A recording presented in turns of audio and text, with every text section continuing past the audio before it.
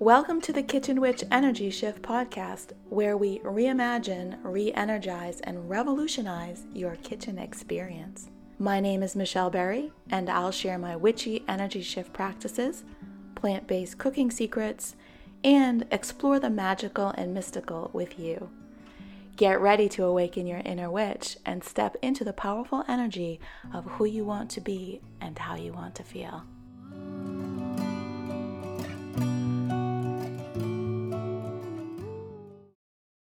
Continuing our series on witch energy and pumpkin recipes, this week we're going to meet the Sorceress.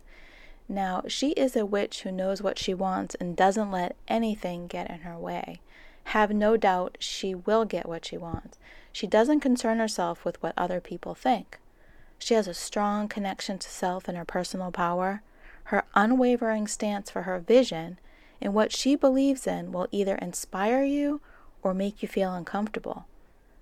Those who feel discomfort around her energy may be in shadow themselves, meaning, due to them giving away their own personal power.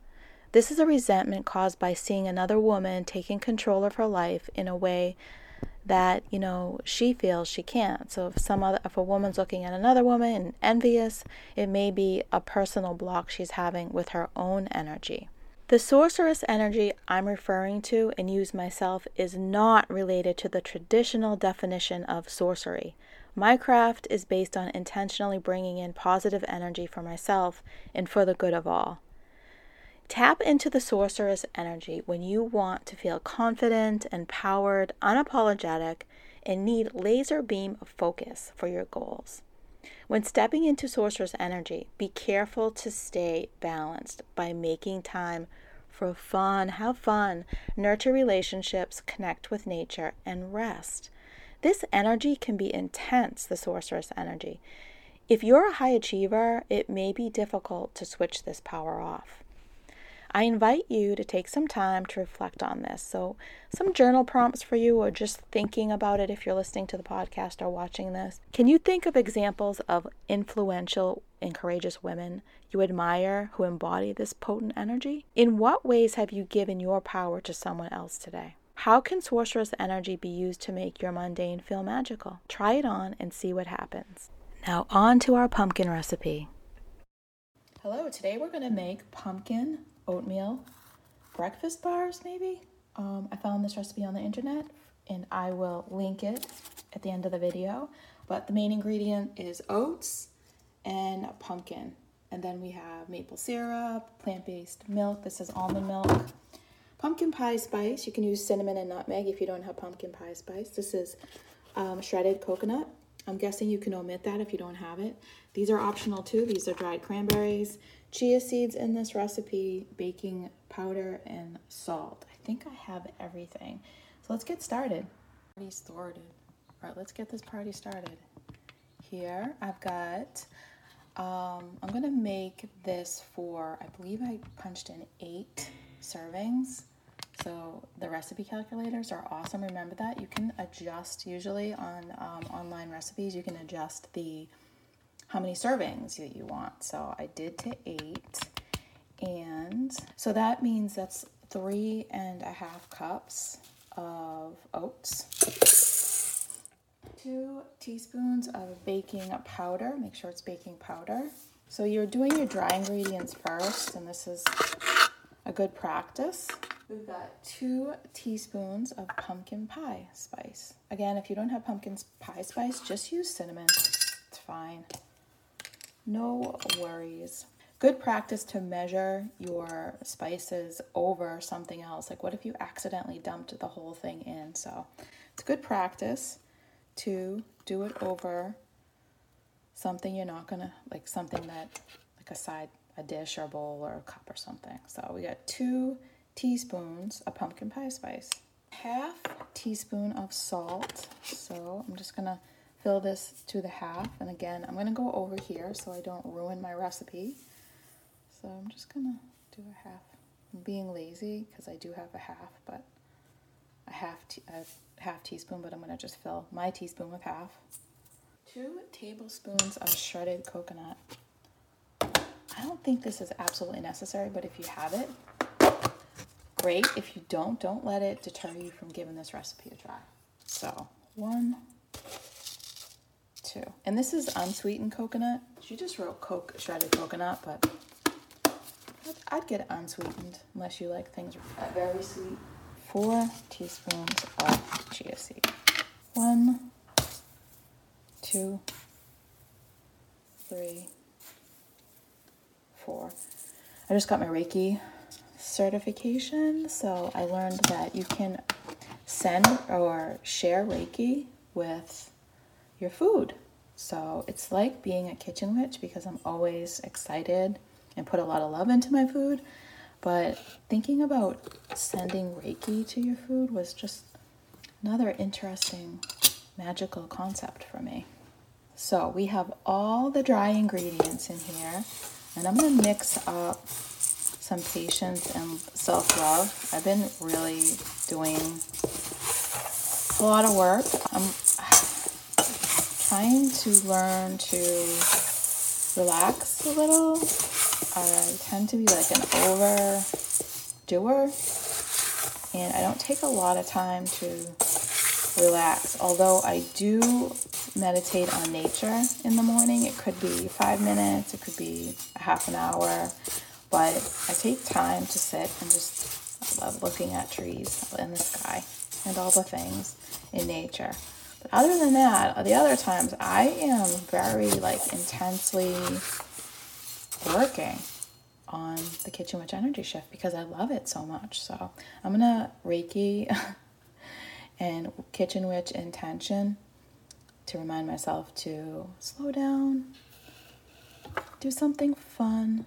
This is fun for me though, so I guess maybe I am just on the right track. Maybe I'm overthinking it. Okay, sending Reiki to everybody who eats this. Reiki's basically sharing love, really, sharing the power, energy of love using your hands.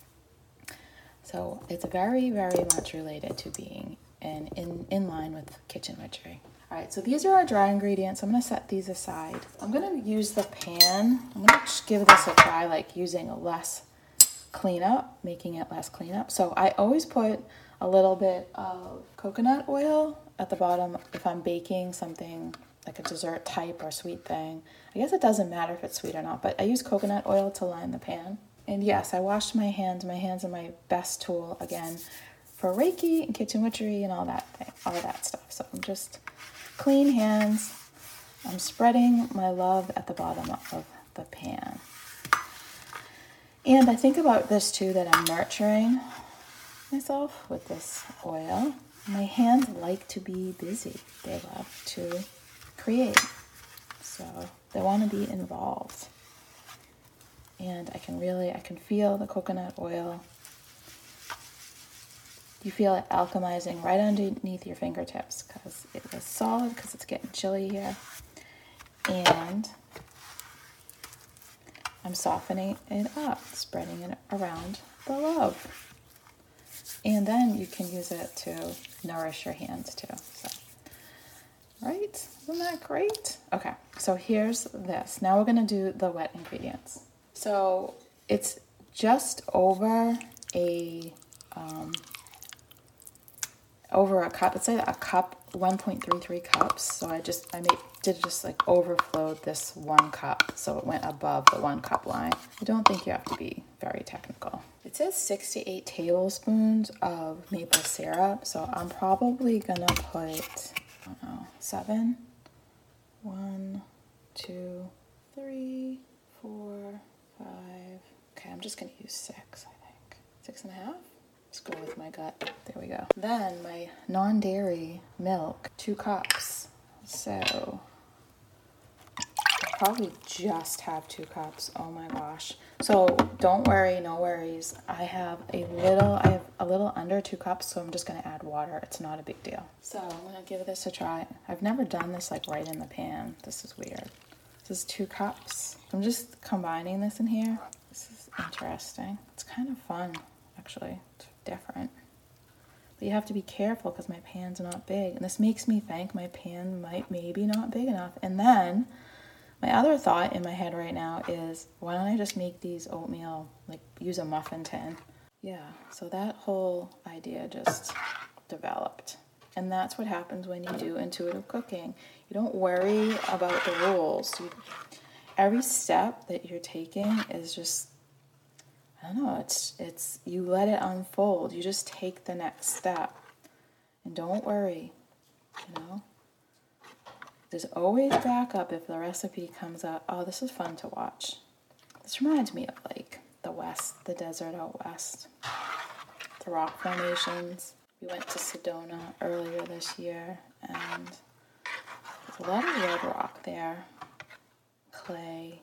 This is reminding me of it. It's like kind of look at the swirls. Can you see the swirls? This is kind of fun. And I feel like this also, if you can think of baking and cooking as a meditation, I could probably do this for a while, just relaxing as I'm reminder to slow down. Because if I had this in a bowl, I'd probably go a lot faster. So I'm just taking my time, watching the colors blend into each other. This is really making me feel super relaxed. This is an unexpected little benefit. It's a Sunday morning when I'm creating this video, and the kids are sleeping.